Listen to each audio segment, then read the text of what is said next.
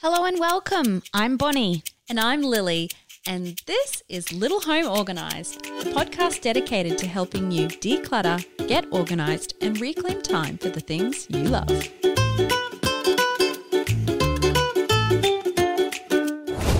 I was dropped on my head in the delivery suite. I rolled over and said, "Oh, that obstetrician's table looks very, very disorganised." I have an accent, which in America gives you 10 more points of IQ. I got into terrible trouble for that. Because we were making a TV show. Yeah. Hello and welcome. Today we'll be joined by organising legend Peter Walsh to talk about all things organising. We have some exciting news. LHO is bringing you a brand new course. Yay! We didn't rehearse that. About time. This one was due a while ago, but anyway, here it is. We are bringing you our brand new wardrobe course. Oh, just in time. Hopefully I can get back into all of my clothes again. So to say thank you for listening to the podcast and to give you guys the best opportunity to nab this while it's at a bargain price, head to our website, littlehomeorganised.com.au, check out our courses, and you want to go to the Organised Wardrobe. So Bonnie, what can people expect from the Organised Wardrobe course? Well, if you're someone who really struggles to get dressed in the morning and it takes you way more than 5 minutes to find what you need and to put an outfit together, the wardrobe course is designed especially for you.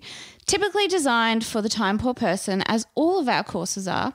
The videos are short, sharp and sweet, and we give you some very practical tips that you can implement straight away in zoning, decluttering and organising your wardrobe so that you can get dressed in less than 5 minutes. That's right. It is DIY. You can do it on your own time, on your own schedule. So if you want to log in at 9 o'clock at night, have a crack and then come back a couple of weeks later, you can, because as long as this course is offered, you're going to have lifetime access. And that's it, isn't it? Life gets in the way and we need to know that we can come back and pick up from where we left off. So if you don't currently love your wardrobe, you definitely need to check out this course. Head to littlehomeorganised.com.au and check out the Organised Wardrobe. But the best news is yet to come. For the first 48 hours after this episode is released, you are going to get it at the discounted, extremely discounted rate before the price goes on up. So if that sounds like something you want to check out, head to the website.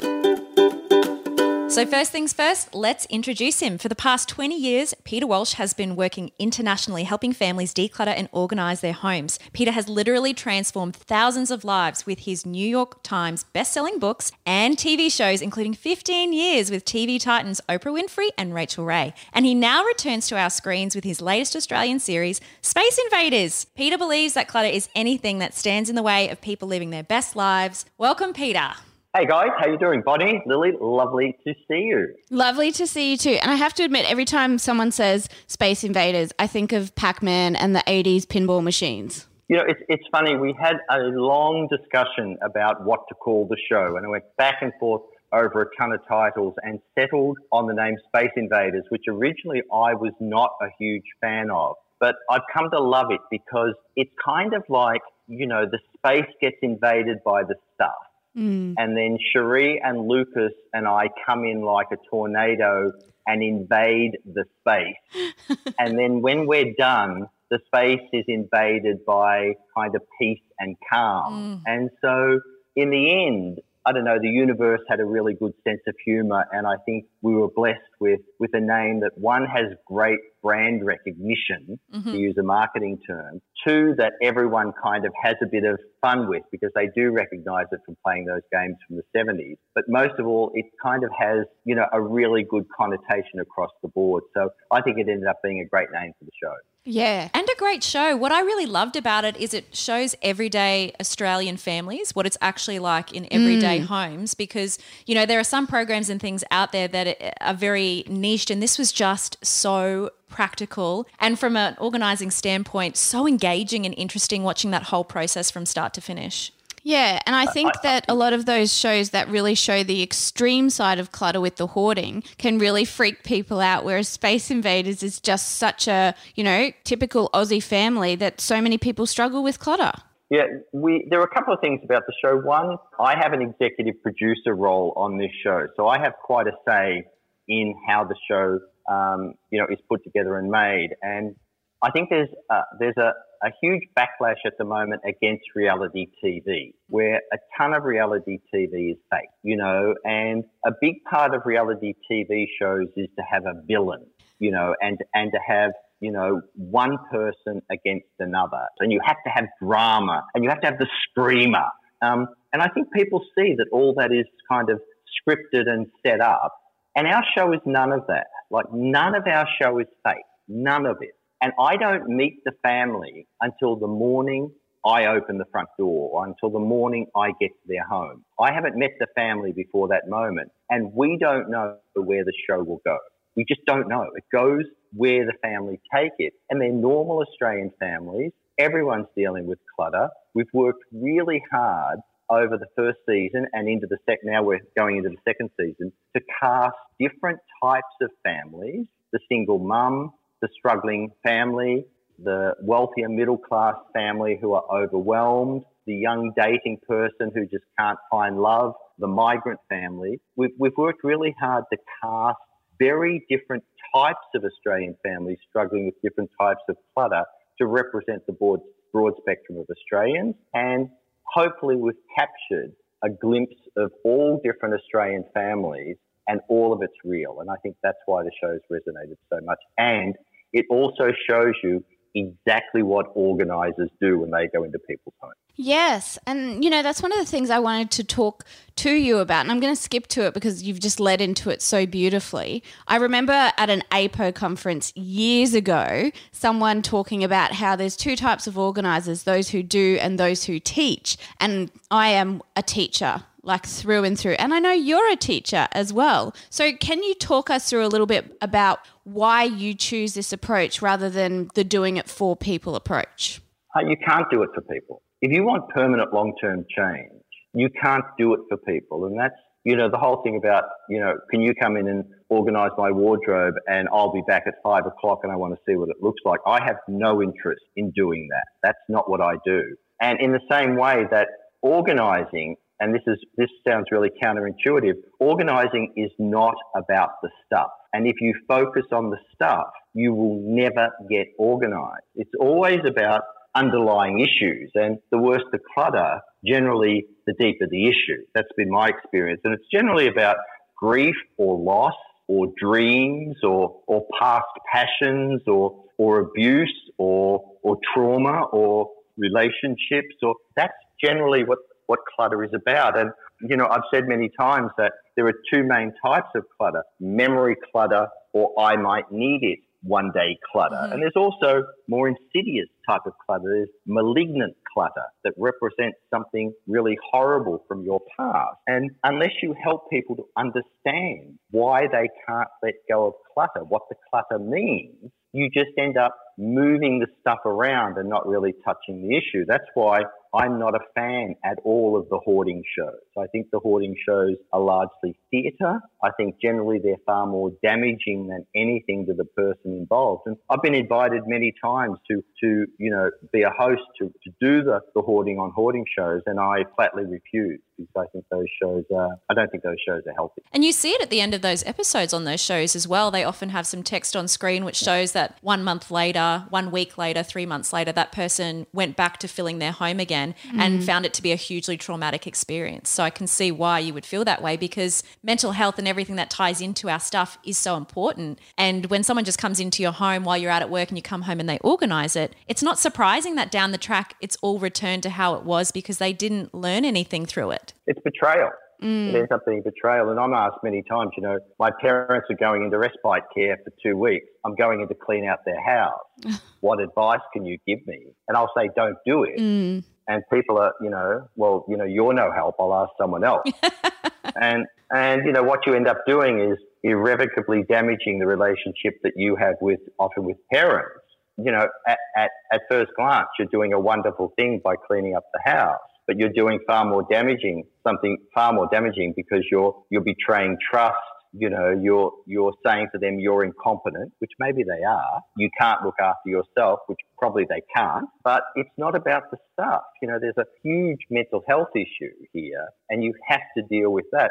It's interesting. The Anglican Church in Tasmania just conducted one of the largest hoarding one of the largest hoarding surveys in the country.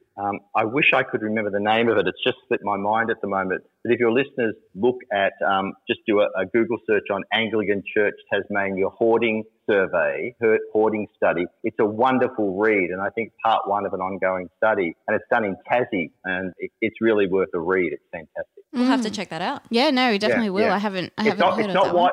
It's not widely known in the organising community. It's definitely worth checking out. Yeah, no, that's a great tip. Now, okay, a question for you in regards to what you were pre-organiser, because for a lot of us, we've come from different careers. We get into organising in various ways. Tell me, what was your career beforehand or careers, and how did you get into organising?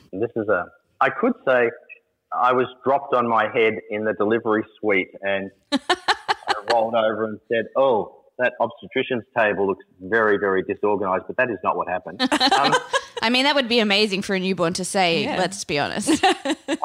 I'm a very highly developed human being. I mean, I think I'm like most organisers who never had any intention or any thought or had never heard of organising. I mean, none of us have ended up where we started. I was originally trained as a teacher, an elementary school, a primary school teacher. I ended up teaching mainly grade 7 through grade 10, math, science, graphic art. I taught for a few years, left teaching and got into drug abuse prevention here in Melbourne. I was the education director for the Alcohol and Drug Foundation, mainly teaching interpersonal skills to elementary school, primary school kids, and developing drug abuse prevention programs, which in Australia are largely around interpersonal skills development rather than drug facts. So, risk reduction, peer pressure stuff, all that kind of stuff. And then was the education director for the National Heart Foundation in Victoria, so health promotion stuff. And then worked the company here, business partner, developing corporate training programs and organisational change stuff for large corporations. We were distributing to about 40 countries internationally, and I went to the United States to open up our office there, and that was largely decision-making skills, performance appraisal, organisational change, all of that feedback, all of that kind of stuff, but at a corporate level to adults. And there's kind of a pattern here about communication skills that suddenly makes sense further down the track. We ended up selling that company, and I got into the whole .com craze early in 2000 and rode that up into the sky and then screaming into the ground in the early 2000s. And in about 2003, a friend of mine who produced programs in the States was making a program called Clean Sweep for the Discovery Network and said to me, "You'd be really good at this. Why don't you give it a shot?" And I auditioned, and I have an accent, which in America gives you 10 more points of IQ, and I got the job. And my interest was, I have a master's in educational psychology, so my interest was way more in the psychology of organising than in the physical side of it, although I'd had experience in that in businesses. And so that's kind of the direction the show took. They originally wanted to go on, how to organise a closet and how to fold clothes, which I have very little interest in, although you have to do that. And so kind of the psychology side of it took off, and that's been my focus from the start. And I think that's where I've steered my whole area of organising. And then the show, we shot 120 episodes of that show, and the Oprah show picked me up. I was with Oprah for about 5 years and did a number of shows on her channel, and then have been flying back and forth to Australia for the last 8 years doing The Living Room, and then now Space Invaders. So, I don't know. So the answer is I don't know how I became a professional organizer. Delivery table, and then from there. Yeah. But it all just, it's interesting. It is I think the only profession where all of my past experience, education, ed psych, drug abuse prevention, health promotion, risk reduction, promoting healthy behaviours, corporate training, corporate communication, development of communication skills programs, all suddenly find an intersection in what I'm doing and I have a great interest in design, all suddenly find an intersection in professional organising. So it's just the universe, again, has a great sense of humour. Yeah, it is interesting. And I have met so many organisers over the years, and my background is primary teaching as well. And so my focus or my passion, I suppose, is workshops and working with kids. Yeah. But you meet people who used to be nurses and they're really good at helping disability families. And it's just, I love that we're all so different and we just bring this amazing set of skills from our previous careers into people's homes. It's amazing. I love it. I have a question that's kind of off script, if that's all right with the two of you. Because it's been something I've been thinking about over the last week, Peter. I'm wondering, because you have been organising for such a long period of time, surely there has to be families or individuals that you've worked with that really stand out as far as the experience or the progress you made with that client when you organised with them. Is there anyone that you feel comfortable sharing a story about? Yeah, there's a couple. I mean, generally, the ones that stand out the most, I think, it sounds morbid, but are the ones that revolve around end of life. And I think one family in particular I was dealing with, the father had end-stage leukemia. He had two older teenage daughters and husband and wife. He was at end-stage leukemia. And in the middle of the sort, it was a TV show, and in the middle of the sort, it became obvious that, one, he didn't have very long to live, but it became very obvious that he had never had that conversation with the girls. One was about 20, 21, and the other was 19. And it became obvious they had not had that conversation. And the girls were ready to let go of kind of everything, but that was kind of symptomatic of the fact that they were terrified of kind of holding on to anything. Like, it was a weird reaction to him going. They knew instinctively that he was going. And so they kind of didn't want to hold on to anything because they knew that he was going. I mean, I can't even say it properly. And so I said to him, have you had the conversation with your girls that your disease is terminal? And the whole world stopped. And he said, no. Like, even now saying it, I've got chills. And I said to them, are you aware that your father is dying? And they were just like, everybody knew, but no one had said it. And they said, yes. And I said, have you spoken with him about this? And they said, no. And I said, will you have this conversation? And they said, not with the cameras rolling. And I said, if I turn the cameras off, will you have this conversation? And they said, yes. And I said, okay. And I turned to the cameras and I said, turn the cameras off and step back. And I got into terrible trouble for that.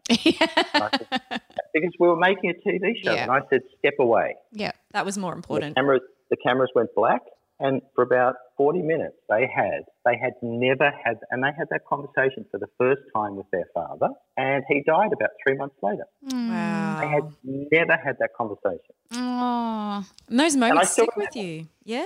And my partner and I went to the funeral, and I spoke with the mum a few times after that. And so, there was another similar case where, a young child had passed away. He died also strangely of leukemia. And 4 years later, the parents, they had another child, young child, boy. They used to go into his room every night and set his alarm clock and turn on the white noise machine. Oh. 4 years after he passed away, they hadn't touched anything in his room. And while I understood it, it was just very unhealthy. It was unhealthy for the surviving boy. And we kind of went through everything that was in his, and there was still stuff in his, how I mentioned before, malignant clutter. There was still stuff in his room that was like IV infusion stuff that the kid hated and caused him incredible pain, but they couldn't let it go because they feared that if they let that go, somehow they were dishonouring his memory. And they're the ones I remember. And we ended up letting go of all that and just keeping a small box of the stuff they most remembered. Yeah, there are cases. There was another funny one. I'll tell you one other quick one because I know we're on a time. The wife who had divorced, and her mother, I shouldn't talk like this, her mother-in-law was a real cow.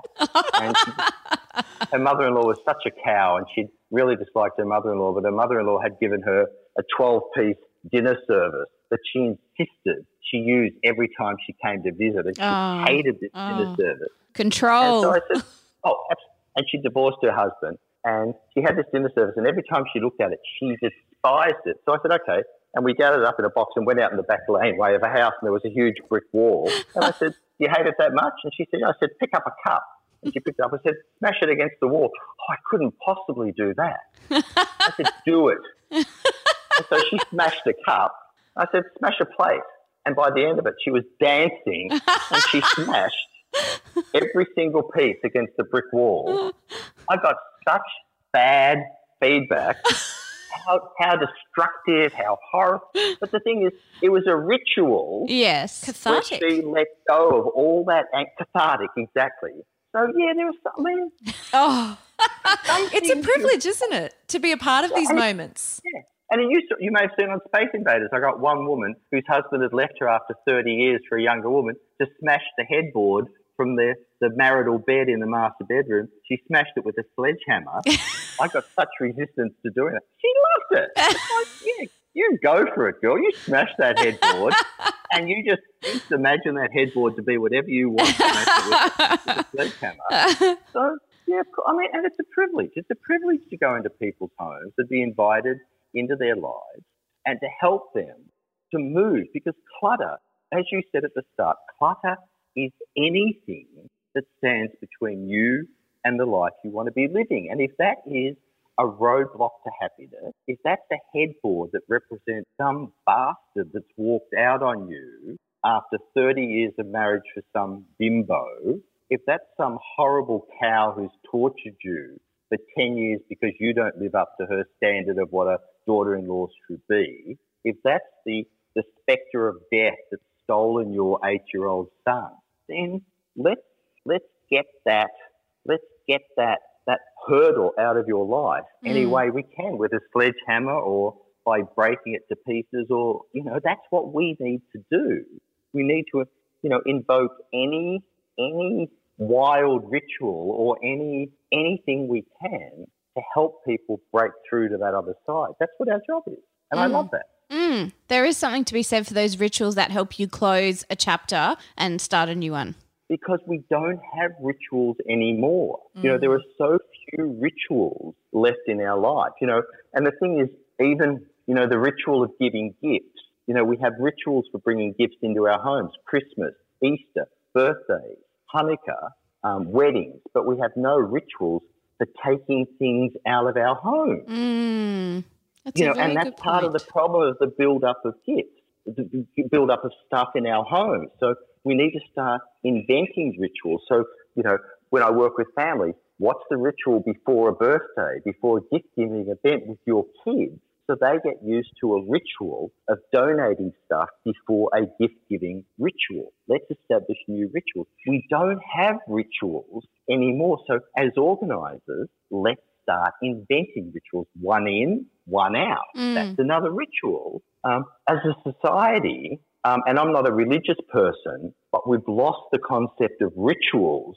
that once filled our lives, particularly through religious services. They've gone. So we need to start reinventing rituals that help us to deal with the new idols, and the new idols are all of the stuff that fills our home. Oh, we need to start deep and philosophical, Pete. But the thing is, that's what it is. We need, we need to start, and as I say, I'm not at all a religious person, but there's a very good reason that one of the 10 commandments, and I'm not a religious person, is thou shalt not covet thy neighbour's goods. Because the thing is, the moment you start wishing, coveting, that you have what your neighbour has, that's the problem. That you want, I want what you want, so I start buying what you want, then you start buying what I have, then Jack starts buying what I have, and that's why coveting, wanting, that's exactly where we are at the moment. And it's an old wisdom, but it's, I'm not, as I say, I'm not advocating the 10 Commandments, but thou shalt not covet thy neighbour's goods is such an amazing piece of wisdom, because comparison is the death of happiness. Yeah, the thief of joy, isn't it? Yeah, comparison is the death of joy, the death of happiness. Yep. And that's why you look around. That's why social media is the death of joy, because you look at social media and everything on social media is fake. People only post the best of, the greatest of, the most illusionary of life, experience, goods, whatever. That's why I on a little bit of a side tangent here, I love Celeste Barber so much, because what she does on social media is there'll be a video of a model who fits a certain look that everybody is trying to aspire to be, and she'll recreate it and just like pull some really fun poses, and she is so confident in who she is, and she's just like an everyday woman, and it's so real. And it's so refreshing. So refreshing. Yeah, yeah, it's so refreshing. Do you get my point? That there are whole all these old words that seem extremely outdated are actually absolutely applicable once you strip away all of the traditional kind of layers to them. Yep. That there is an absolutely definite meaning to them that makes sense. Yeah, it's that whole discontent, isn't it? As soon as we start comparing, we become discontent with what we've got, and then all of a sudden that spirals into us. A lot of people are looking for the answer in stuff, and it's certainly, in my experience, is not the answer. Because then you think that more is better. And if one is good, two is great. Because that's how advertising works. That, look, what you've got is good, but if you just buy this thing, you can acquire the life that you want. And that's how advertising works. If you just buy the right thing, you can acquire the life that you want. And it's all the premise is absolute crap. If only it worked. I know. I mean, we wouldn't need it all. I would love to buy the perfume that makes me Julia Roberts. Like, bring it on. Exactly. That's exactly it. So, Peter, I have to ask, of course, these mantras would be second nature to you in your mind. Like you say, one in, one out, don't put it down, put it away. Like organised people often have these rolling around in their head. Sure. What are some of the organised strategies that you recognise you use in your everyday, in your home, to keep on top of stuff? I think the don't put it down, put it away is a big one for me. No more later is a huge one for me. Like that's also don't put it down, put it away is kind of the same thing. Didn't you say once that later is the best friend of clutter? I'm not sure that I coined that phrase, but I certainly use. A lot of people attribute that to me. I'm not sure that I invented that. I'm happy to when people do that. I'm not sure that's fair, but okay. But they would be the two biggest ones because procrastination is the worst thing. If you put things off.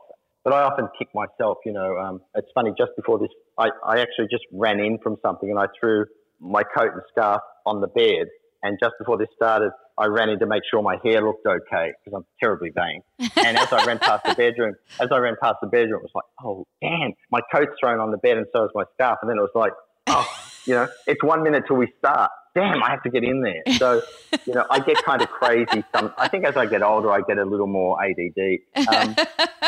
So I am kind of crazy about that stuff, about putting stuff away and not leaving it till later. That would be the biggest thing for me. Because I find if I don't have, I'm not a crazy organised person. I really am not. And people, oftentimes, magazines or, people will want to do an interview where I live or take photos and they'll say, oh, your closet isn't colour coded and that stuff. Where's the rainbow? That's not me. That's not me at all. But I find if my space isn't organised, like I'll do a quick whip around before I go to bed at night to make sure that things are organised. But like right at this very moment, I need to do ironing, for example.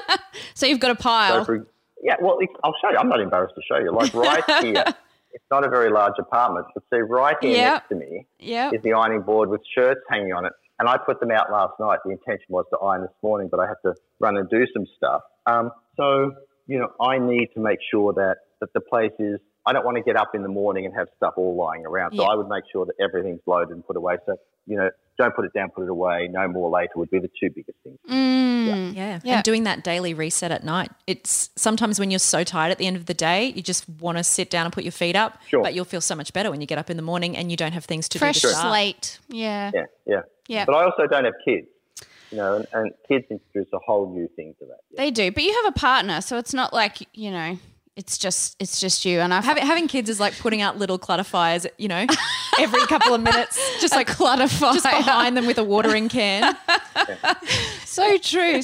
Okay, talking about clutter, we have to ask you, do you have something that you have held on to that's a bit weird, wacky or wonderful? Because I think it is time for a clutter confession. Clutter confessions.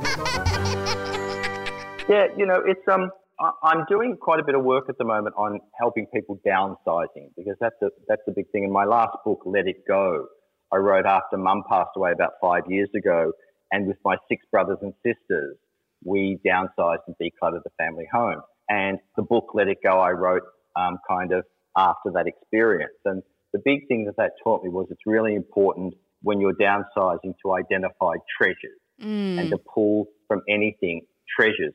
And I own very few things. And from that experience, I pulled from my dad the treasure that he had was his war medals, a copy of his war medals. And for my mum, I pulled 2 plates. So I've got one here and one in the States. It's beautiful. That she always used to cook plate my favourite desserts on. And she always used to plate this lemon cheesecake that I loved on this plate, and a lemon meringue pie on this battered plate, green plate, Pyrex plate that's in the States. So they were the only 3 things I took from my parents' home. Wow.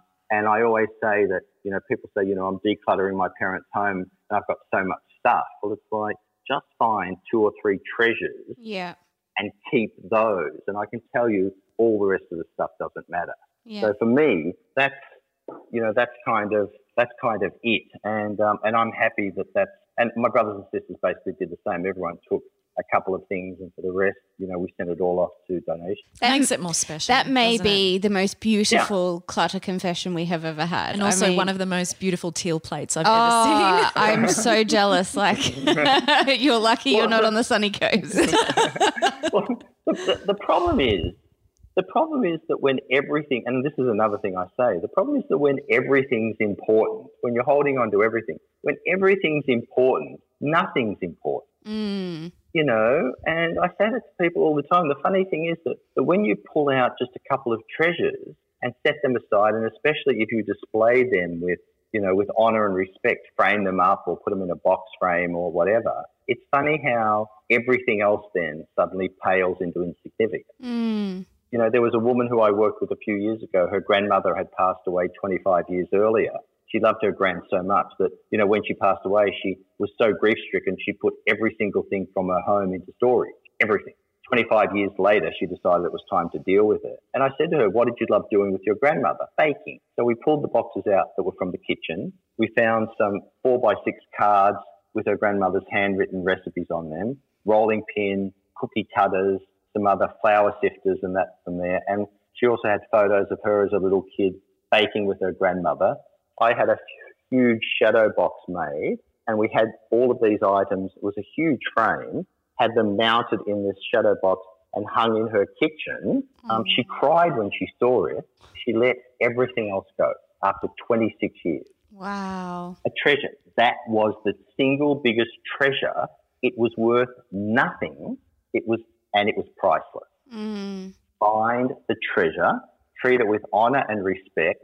Everything else pales into insignificance. It's so and true. That's what this is. Yes. That's what this is. You look at it and it has no value for anyone else, but it is priceless. And it can be anything. Like the other plate, I remember my mum buying it in 1967 when I was a tiny kid. It's chipped, it's cracked, it's a piece of crap. But it represents so much for you. That's the point. That's the point. And everyone has something like that in their home where everything else means nothing, but that holds all the memories. That's the treasure, and that's what you should pull from a home. I love that. It's like treasure hunting. Exactly. And that's what you say to people. Imagine your parents left something in this house that has meaning only for you. So instead of taking everything out and taking it to your garage, you work from the opposite end and say, go into the house, find the 5 treasures that are absolutely meant for you to carry in your heart and take to your home, and then who cares what else is in there? Do you see? It completely shifts the dynamic, and then who cares? Yeah. Who cares? It's not your stuff. It's not your life. None of that is your life. Your life is those 5 treasures. And sure, there's money there. Sure, there's value. Get someone else to sell it and get back to your life. Yep. I love that it is like the positive twist, because so often people focus when we're decluttering on what they're losing, and it's so important to turn around and actually focus on what you're gaining instead. Yeah. And no one who loved you would want you to be suffering under the physical and psychological burden of all their stuff. Exactly. Think about it. And I say to people, if your mother was standing here, what would she say to you? People start laughing, and she'd say, "You're an idiot. What are you doing?" Yeah, well, I'll say it for her. "You're an idiot. What are you doing?" I love how candid you are. It's amazing. It's refreshing. It is refreshing. There's not a lot of people who can get away with it. You don't have time. No. Life is short. Life is short, and you're arguing about a 1960 piece of ugly brown furniture that your mother hated, that you hate, and the only reason you're holding on to it is because your sister also wants it, and the truth is nobody wants it. What are we doing here? That's the truth. And people start laughing because that's the truth. It's all crap. Your parents held on to it and they hated it. What are you doing? Find the treasures. Find the treasures and walk away. So true. We should rename the episode to Find the Treasures, because that has been... Or cut the crap. Or cut the crap, yeah. You see that? We all focus on all the stuff, and people say I'm overwhelmed and paralysed. Of course you are. Yeah. Because you can't deal with all that stuff. So flip the whole thing, deal with just what you can, the 5 treasures, and suddenly all your perspective changes. Oh, beautiful. It's amazing. I love it. That's so good. Oh, Peter, I feel like we should wrap up with, one question, because everything you've been saying have been absolute pearls of wisdom, and I'm sure there's tons of those in your books. Whatever you want. So you've obviously got a few books, and your latest book is Let It Go. If someone was looking to get some more information about this stuff, is Let It Go the best book for them to start with? I think I wrote my first book was called It's All Too Much. It's a great book in my basic philosophy, but it's kind of dated now. It kind of predates a lot of online stuff and so on. It's still a great book, but probably Let It Go has the most up to date and covers my philosophy the best. They can send me an email at service at my website, peterwalshdesign.com. I answer all my own emails. If you send me an email, you get a response from me. It's all there. My Facebook page has all my stuff there. Space Invaders. I'm easy to find. You are very easy to find and very easy to listen to. And I have to admit, this is totally not me sucking up, but when I started my organising journey 10 years ago, your philosophy and your psychology behind clutter and, it's about the person, not the stuff, was instrumental in how I developed my style as an organiser. And thank you. I've held on to that for a long time. So thank you for being one of those key role models in our industry that has really shaped the way that we see it. And bringing awareness to the industry and what the industry can really do for people's lives as well. I'm curious to know, and I think I know the answer to this, Peter, are you ever going to be joining the world of TikTok? You want to be honest, I'm actually debating whether to give up all social media at the moment. But we'll miss you. No, go on. Tell us why. Because I'm not sure the benefits outweigh the negatives. I'm sure you've watched The Social Contract, is it? I can't remember the one on the Netflix one. Mm-hmm. Yeah. Social Experiment? Yeah, it might be that. I can't remember something like that. It's all in there. No, I don't think I'll be joining TikTok. Social media takes up when Space Invaders launched, I haven't opened my professional page for the last month, 6 weeks, because after Space Invaders launched, I spent 4 months. I spent 3 days a week, about 8 hours a day on social media promoting the show. And it's just a massive time suck. And so I've stepped away from social media and I need to step back again. It's just a massive time suck for me. And I do all that myself. Plus I've got a business in the States. Plus, you do that all yourself? Yeah. Wow. That's a huge commitment. I do it. Yeah. And so, no, I won't be joining TikTok. Facebook is kind of my thing, and that's even dated. It shows how old I am. Hey, I am pro Facebook too, and I'm 34. I'm nearly double your age. I could see the cogs turning in your head. I tried to do the mathematics. So no, I won't. To be honest, I don't have the commitment to do more social media. I just don't. I think a lot of it's self-congratulatory, and I'm just past that. You know, I prefer to put my energies elsewhere. So no, I'm happy to do Facebook. You know, I'll step back into that as much as I want to, but no, I won't be joining TikTok. Oh, so sad. Lily loves TikTok. I am so into TikTok right now because so many people out there think, and I can completely understand. You cannot spread yourself so thin because then you also can't excel because you're you're lowering the bar everywhere. But TikTok has been so educational for me as far as all kinds of things. But it's addictive. One of the problems for me is I have an extremely black sense of humour. And I get into trouble regularly for my sense of humour. And so I have to dial back my sense of humour all the time. And those around me are like, no, you cannot put... Can't say that anymore. No. And so that is why TikTok seems to be exactly the avenue that would open up... a real can of worms.